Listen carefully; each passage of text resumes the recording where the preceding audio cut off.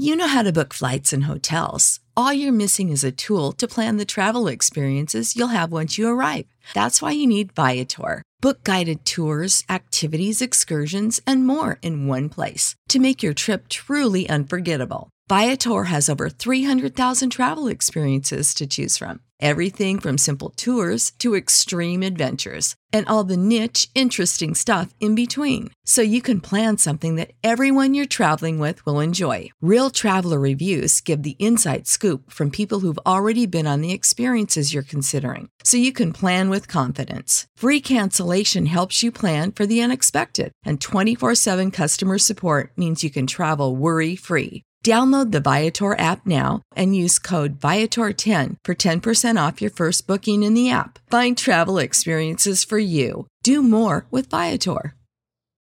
When you need mealtime inspiration, it's worth shopping Kroger, where you'll find over 30,000 mouth-watering choices that excite your inner foodie. And no matter what tasty choice you make, you'll enjoy our everyday low prices, plus extra ways to save, like digital coupons worth over $600 each week. You can also save up to $1 off per gallon at the pump with fuel points. More savings and more inspiring flavors make shopping Kroger worth it every time. Kroger, fresh for everyone. Fuel restrictions apply.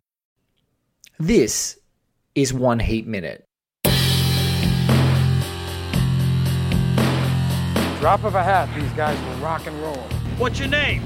Wayne Grove. Look like gangbangers, working the local 7-Eleven. Robbery, homicides, take it. Give me all you got! Listen, Give me all you got! I do what I do best. I take scores. You do what you do best. Trying to stop guys like me. A podcast dedicated to all 170 minutes of Michael Mann's LA crime opus Heat, 1 minute at a time. Ladies and gentlemen, welcome back to One Heat Minute. I'm your host, Blake Howard, and joining me for the 127th minute of Michael Mann's 1995 crime opus is a critic and journalist and editor of a former editor of The Brag. This guy is a really terrific writer. He gives great Twitter, as most of the guests do on this show. I've been really looking forward to getting him on the show for some time, and we've just been lining it up. You would have read his work in places like Vice and Junkie and Oz and Little White Lies and Guardian, and of course, you know, we've both got a mutual adoration for Bright Wall Dark Room and the Sydney Morning Herald in Australia. And he's just a really good guy. I like him. We've talked on Twitter 500 million times, and he's a great movie nerd and of the highest order. And here he is, ladies and gentlemen, Mr. Joe Earp. Joe, welcome to One Heat Minute. That's such a beautiful intro. I'm so excited. I've wanted to do this for such a long time. It's the best. You know, it ticks off all the boxes. Oh, thank you, mate. Thank you so much. Look, guys, before I dive into it with Joe, we're gonna rip into this minute because I know that for the 125th minute, which you guys would have listened to 2 episodes now, Travis Woods, I think it took us 25 minutes to get to the minute, so we're going to dive into the minute early on this one. There's a lot of dialogue, there's a lot to cover, and it's just a really great Vincent Hanna coordination minute. If you're looking at it on your screen right now on the non-definitive edition Blu-ray from Warner Brothers as opposed to the Fox Director's Definitive Cut. Sorry, we kicked off the show before that even existed. You will be looking at Vincent Hanna. It'll be 2 hours and 6 minutes on your dial. He's just heard from Drucker that Ashley Judd's Charlene Chehalis is ready to play bait for them as they try and bait Chris Chehalis down to that Venice Beach apartment. And Vincent is sort of doling out some instructions from Hugh Benny's balcony. So here we go, folks. 127 minutes. Okay, that's good. Here's the deal here. Hugh Benny has reformed his wayward life and become a born-again good citizen. Apparently, Neil got sold out to us by this cowboy named Waingro. Waingro used to be a part of Neil's crew. Then he went to work for a money launderer named Van Zandt. Units are at Van Zandt's house as we speak because he got shot dead earlier tonight. Now, if Neil goes after anybody else, it's going to be Waingro. Waingro just got himself a suite at the airport marquee under the name Jameson. He's there now. I want you to get that to bail bondsmen, bookies, assignment officers, and snitches in county. Anyone you can think of will put it on the street. Deploy a team down at the hotel and personally check their comms every 30 minutes because maybe Neil will go for him. Okay? How you feeling? Banged up, but I'll live. Okay. Banged up, but I'll live. Joe, what a minute. Jesus Christ. It's a lot of stuff happening in that minute. It is. It's one of those great Heat minutes, I think, that's kind of definitive of the film. Because when you think about the film, maybe you think about the big set pieces and the action. But what most of Heat is just people standing in rooms, like, talking to each other on the telephone. Yes. That's the bulk of the film.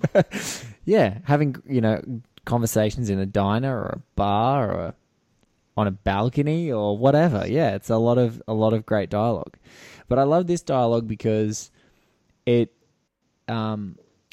shows that so much of it shows that great dialogue scene in that diner, the purpose of Vincent's entire, play, this completely brash, pivot to I'm going to try and get this more information out of this guy is really working. He's like, look, he's been betrayed. He's going to try and close the loop. And we're just going to try and catch him in our snare. These guys are just running plays all across the city in different locations, trying to catch these different guys. And, putting Waingro, and it hadn't really dawned on me until doing this show, just what a tantalizing maneuver that is. As in, you're putting a guy who Neil might go for in the most appetizing place you can near the airport. You're putting him right there in the airport, in a hotel, and you're disseminating that information to get that into the hands of John Voight's Nate. It's just such a cool little maneuver. It's showing Vincent's mindset. It shows him how well he knows Neil, but also it's one of those great mirroring minutes where he's, we've seen Neil talk about his motivation and what he's going to do next, and now Vincent's parroting it. It's like they're reading each other's minds. It's a very cool little minute. Exactly. And I also really like, too, the fact that I guess the tension of Heat as a film is that I guess you emotionally root for Neil. I rewatched it last night and I found that Neil is the character that I'm hoping for. But because Vincent is so good at his job, there's just something beautiful about watching a scene like this where you see someone just be one step ahead of almost everyone else he's talking to, just be smart. So there's this weird tension of you don't want Vincent to come up empty-handed. You don't particularly want Neil to get caught. It's this kind of real tension. And the only thing I think you really know emotionally is how much you hate Waingro. So for him to be the third character of this thing where you feel very strongly about him, but the other two, there's this ambivalence, I think it's just such a beautiful setup. It's really good, and it's also you're so right about you don't really hate anyone else. Even poor Henry Rollins, who one of the least believable moments of this movie is that 90s Al Pacino took out completely swole 90s Henry Rollins. So let's just be really clear on that first and foremost. You even feel bad. It's 5 seconds into this minute.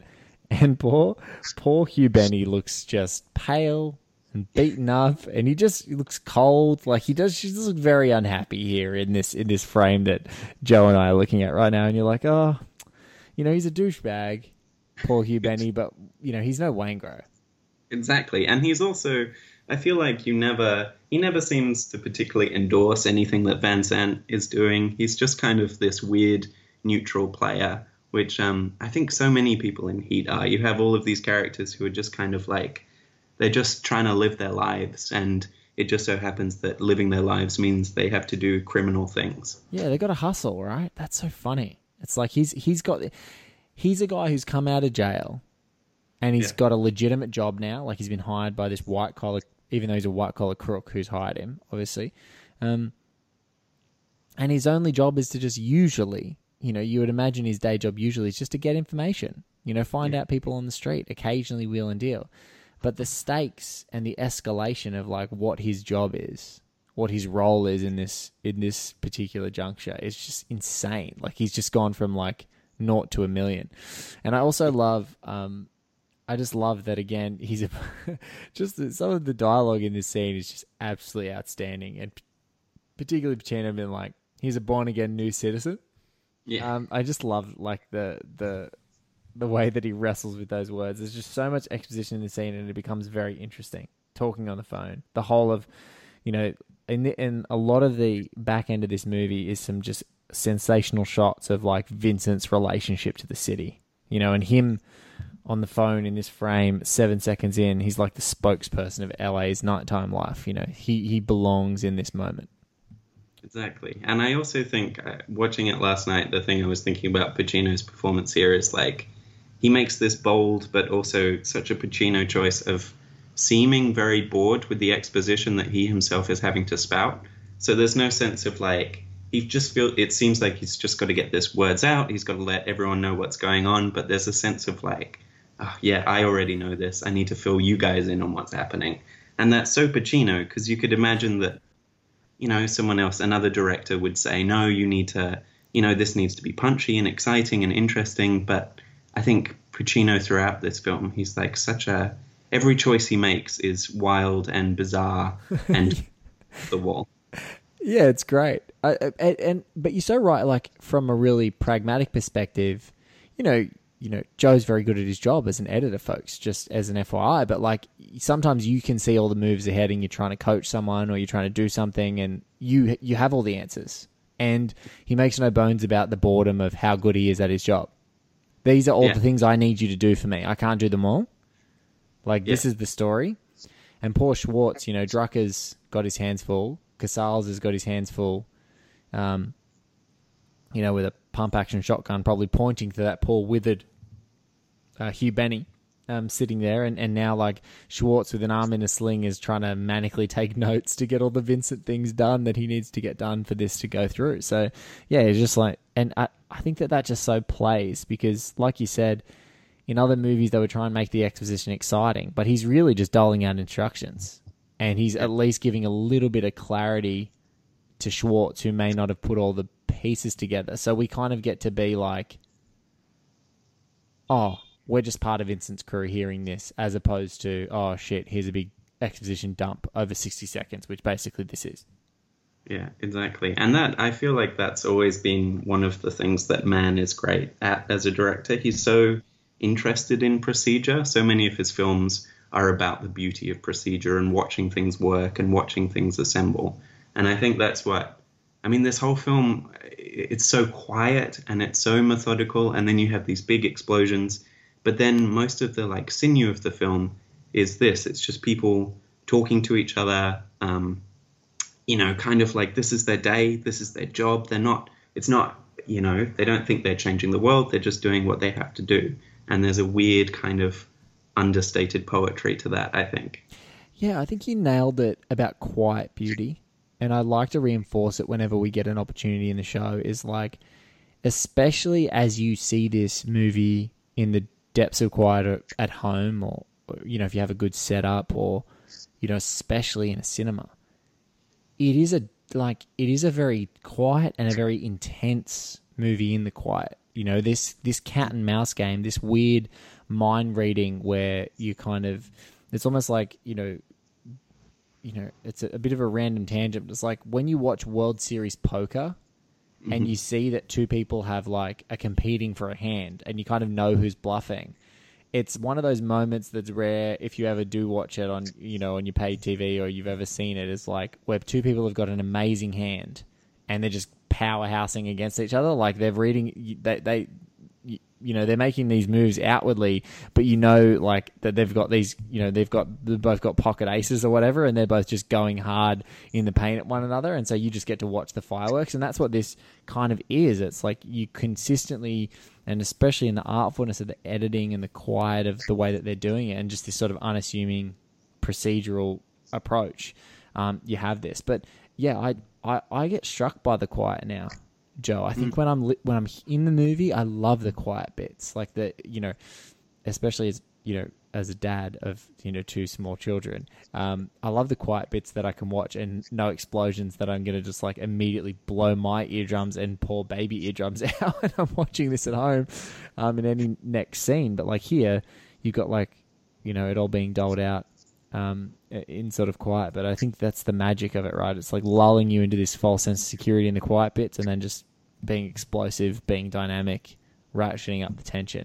And knowing when not to use music. Because I know you and I are both we watch a lot of content, whether it's TV or movies, and you just, sometimes it's just like, can we just have a little bit of artistry in the way that you're delivering music instead of manipulating me right now? It's nice to just watch some restraint. Absolutely. And I think that comes down to Mann is, he's such a self-possessed filmmaker. He very much trusts his own instincts. I think these days, given like Black Hat, some people would say for better and for worse. But anyway. Oh, don't you dare, Joe, go down the Black Hat rabbit hole. People are listening. See, people on this show, they always want to drag me down that Black Hat rabbit hole. So I'm glad you've got the restraint to be like, oh, I'm teetering on the edge. Let's move on. Let's move on. For sure. But yeah, he's a perfect example of someone who I think you could, if you were a first-time director or if you were someone who didn't have that self-possession, you would worry about scenes like this and about, so much of the movie that is so quiet and has so little music. You'd think, are the audiences getting bored? Do they know what I'm trying to say? Do they know what they're meant to be emotionally feeling? But Mann is so, yeah, I guess I want to say austere, but he's also not austere, because with the place that this film ends up is so emotional and heartfelt. But at moments like this, you can feel him take 2 steps back from the narrative, from the characters, and he just wants to observe. He doesn't want to tell you anything about what you should be feeling. And I think the lack of music is such a big part of that. Yeah, there's, if we talk about austerity or talk about that sort of, that lack of emotion, that's the pivot between where you go with Michael Mann and you go with Chris Nolan. It's like, I don't think Chris Nolan necessarily has the same emotional switch as Mann does. Like, Mann seems to know the emotional trajectory of his characters in every moment of the film, whereas Nolan's a little bit more, I don't know whether it's like fatalistic or just a little bit more pessimistic about humanity, just in general. But it's like, yeah, I totally agree. I think it's like, because, in this film, despite the quiet, there is a momentum. I think it's like a balance, and it's understanding like a rhythm. It's almost in a musical tone, and it in your writing as well. It's like you build a rhythm in a piece, long or short. And I feel like in Mann's, in this absolute, cinematic tapestry, this epic, this saga, he's kind of got a command of what the rhythm needs to be. And in a couple of episodes previous, we've talked about some scenes that went on the cutting room floor in this movie, and you can, and although they kind of flesh out some relationships and some happenings that we only have to imagine off screen, or maybe take out some of the ambiguity, which is, for me, the stuff that I love. But in every moment, every decision that he made to cut something, you're like, yeah, that was right. That needed to go. That did not need to be in this movie. 100%. And so I don't think it would have the same impact, without that sort of command of like, I know the emotional trajectory, plus I also know when I want things to, as you talked about, like the balancing, being emotionally entangled with a character, knowing when to have those quiet moments, knowing when to be ambivalent, and then when you need to do it, and then having the sense to go, okay, well, now we need to set up what the next, basically, the 35, 36 minutes of the movie are going to be. Right now, with this exposition dump, we're going to set up the next 30-odd minutes. Exactly. Well, yeah, I was thinking the film that it made me think about most last night when I was watching Heat was Widows, which I think is so indebted to Mann. And there's so many things, like Widows also has a getaway driver who gets recruited at the last minute, exactly like this film. And Widows is a film that I'm mixed on. And the reason I'm mixed on that film is I really feel like there are moments where you can tell Steve McQueen is having to shift focus. He's going like, okay, well, here's the political part of the film, or here's the part of the film where I'm expanding on the characters. Here's the thriller part. Whereas what I was thinking about with Heat is so much is happening constantly, but there's never a sense of shifting gears. there's never a sense of, oh, this is the exposition part, or this is the part where we're meant to know more about Vincent. Yes. Or this is the part where we're talking about loneliness, or this is the love story.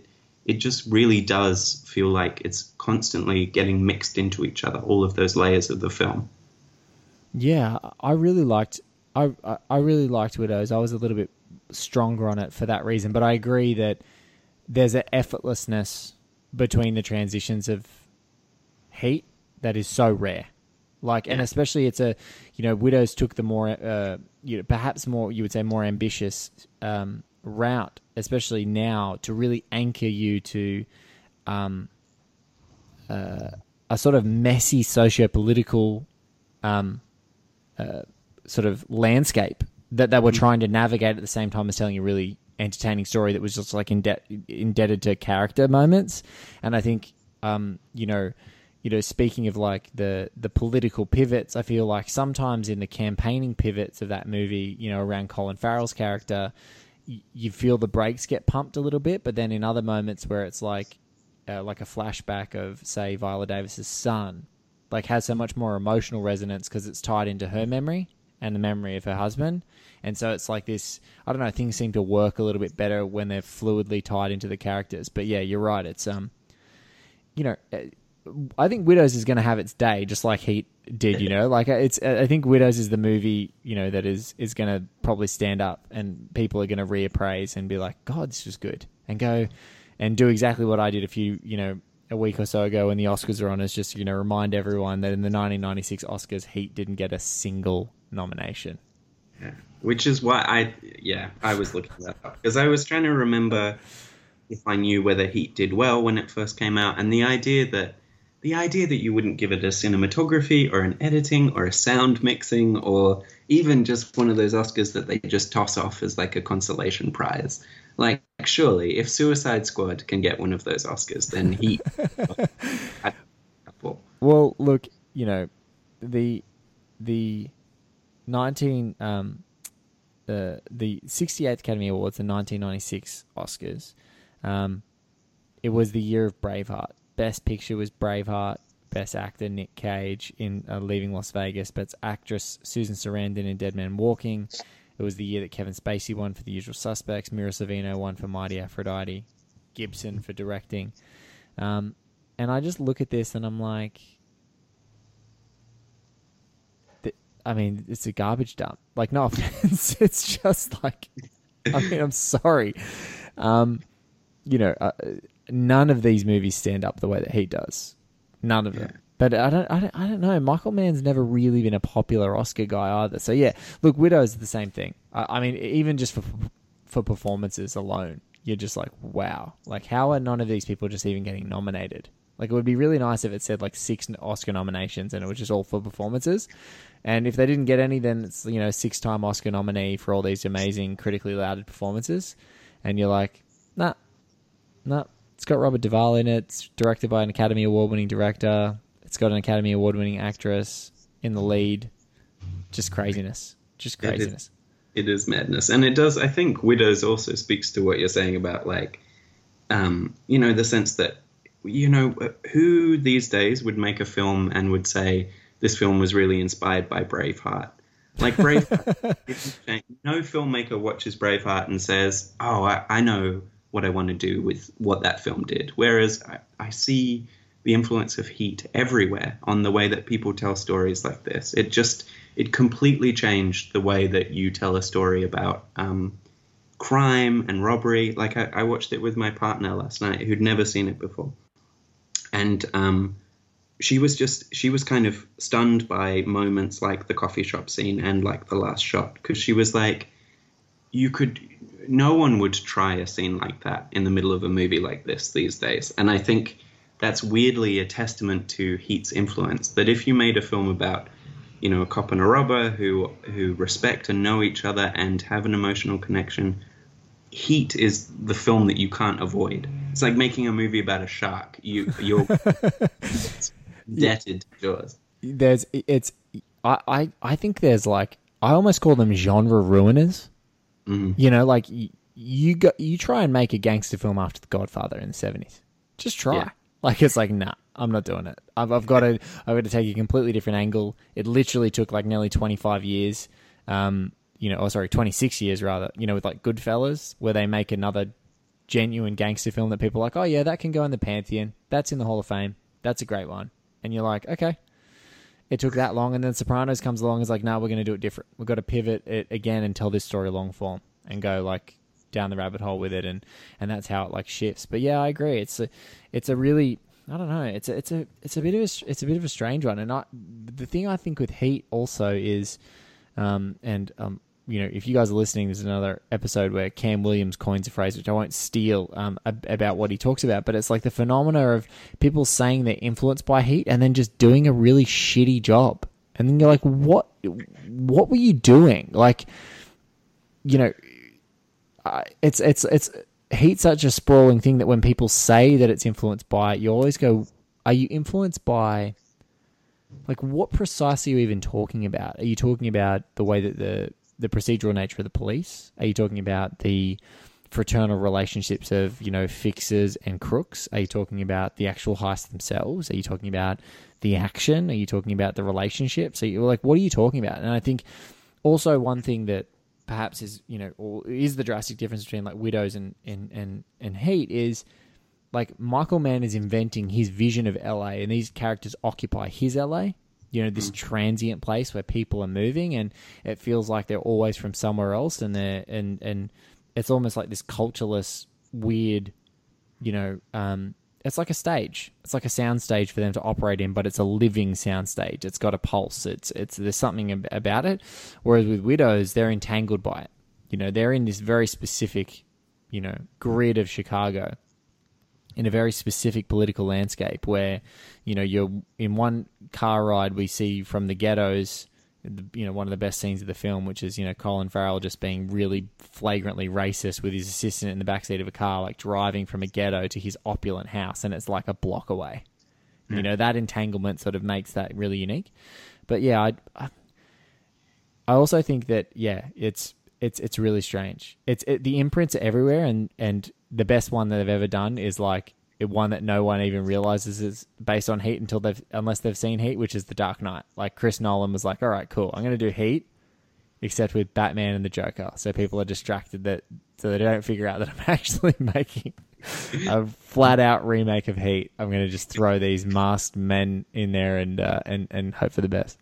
Yeah, and it's, as you say, like, what was Nolan influenced by from Heat? I think it's just like an emotional sophistication. It's like when you're saying, what are you indebted to with the film? You're indebted to, let's just make a really, really fucking good film about crime. Like, that's what I think Heat has become a code word for. You just say, I want to be intelligent and classy and emotionally mature. I prefer your logline, Joe. That's the punchy feedback I can see you delivering with red pen as your editor self. Make a really fucking good crime movie. Like, just make a really fucking good one and make this piece really fucking good, and people will like it. Which I could not agree with more in reference to this movie. Yeah, shoot for the stars. You don't set out to make a shitty film. So if you're going to make a crime film, make Heat. Yeah, make Heat. That's exactly right. Exactly right. You've got to really tackle it. But I think it's also it sometimes takes these genre ruiners to like redefine what you're allowed to do. Within genre. I think some people get constrained to the really great genre filmmakers are those who like absolutely get the form and function of what they're trying to achieve, and then just blow things out. Like just go. With Heat, you've essentially got, at one time or another, I think I've called this movie like, it'd be great to see like an internet version of Heat where you just sort of Butch Cassidy and the Sundance Kidded it in a way where you were like, you film it completely from the cop side and you never see Macaulay, this Wraith guy. And then on the flip side, you could go on the Macaulay side and have Vincent as like this, this silhouette, this white hat silhouette in the distance that's always gunning for you and just seems to always know every move, even though you're the guy who's always 10 steps ahead. And you kind of have that. There's this weird, like, this weird like, sort of train tracks of the movie that's doing that. But then all the digressions of this like complete knot of other wonderful storylines that are all this emotional core of this movie is all that other ambitious stuff where you push out of it. So I think it's like you sometimes need these to go, all right, this is also what this genre can be. Like it can be something completely different, and it can take on different perspectives. It doesn't have to be so myopic as some other, genre films can be. Like, and I don't mean myopic from a sense of like you're getting an identity of the film, but like you're just focused on one, individual character in the genre doing their thing, rather than, multiple perspectives, entanglement, all this weird collateral damage that's happening across the place. It's kind of what makes it. 100%. And yeah, that's what I think makes it the film that it is that it does kind of, it's not an experimental art film. Like it is a exciting, really well made, really functional piece of populist entertainment. Like you're never bored. It does drive forward. But the idea that you can make that film and it doesn't have to be reductive and boring, and it can say something that really does linger with you.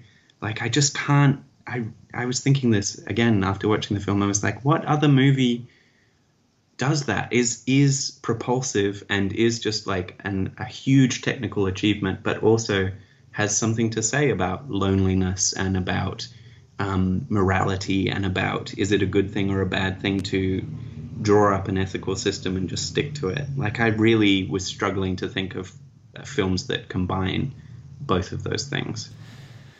Yeah, I don't think man ever loses sight that movies should be something that you're entertained by, which is it's a real talent, to know that, to not ever dumb down your audience, but also, to make sure that they're entertained. You look at The Insider, which is extremely dense as well, just after it, and then you can, that's a, biopic. It's got that, new Hollywood paranoia obligation of sort of, really making you feel what it's like to be under that sort of scrutiny and having those ethical and moral dilemmas as well. And then you get something great like Collateral, which again occupied in the same sort of blank transient place that LA is, and it's just complete popcorn, propulsive, awesome. Like it's just like assassins taking over cab drivers and cops sort of like sniffing on their tail. Like, is this, what the hell's going on here? This is odd. And yeah, just weird things happening all the time, and just, throwing, great left and right hand turns, but everything's done with character.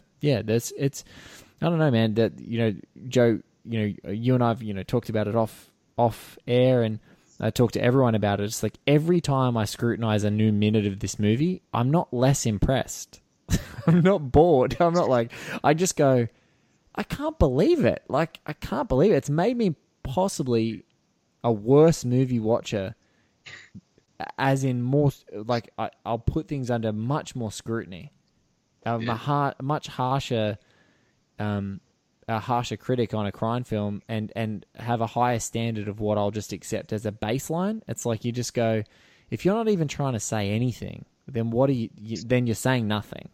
And in this movie, like, it says so much, but it's like you can't, not everything can be heat. I mean, I think I can be fair with that, but it's like, something like Widows, which is at least striving for something more complicated and more, morally ambiguous in the genre, is like, that's what you want. Not everything popular needs to be boring.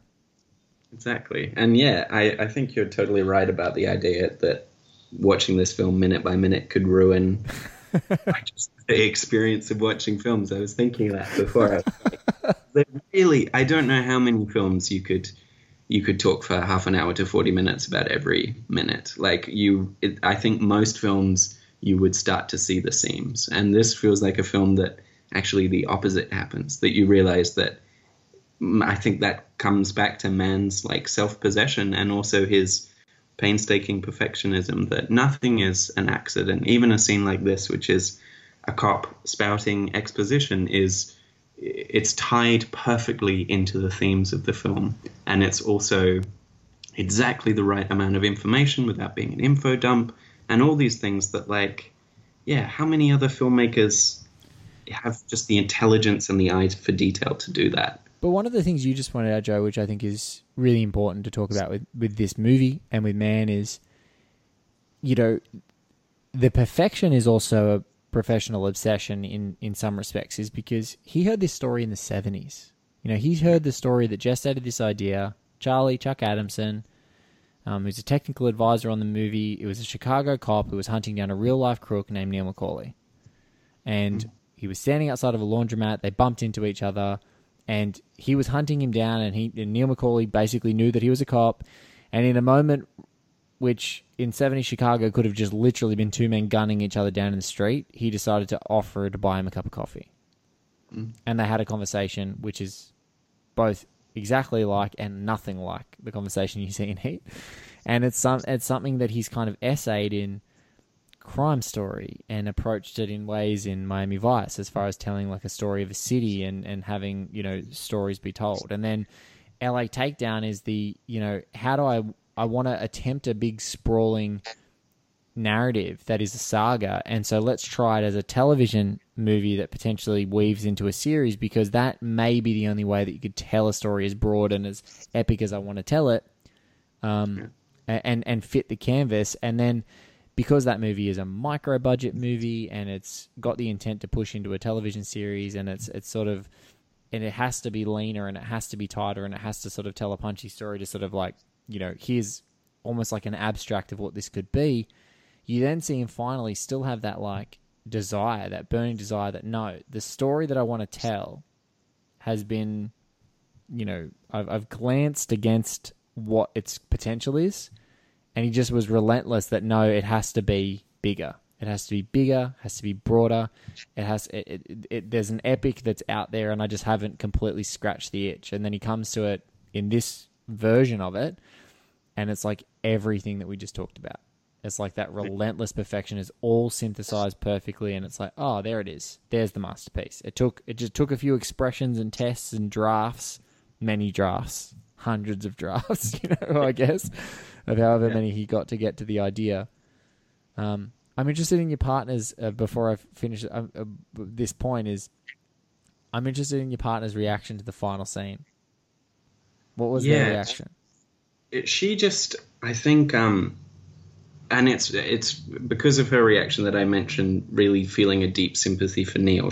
When Neil got shot, her reaction was like complete outrage. She was like, why am I meant to be enjoying this? I think she was worried that the film was turning against Neil and was punishing him and saying like, okay, bad guy's dead. This guy made the wrong decision. He's been shot. He's out. He's punished to an extent. Yes. And then when you have that final shot, I think it became clear, because the thesis of the film, I guess, is that final shot is, I think I was listening to the commentary and Mann says something like, they discover that they're the only two people in the universe for each other.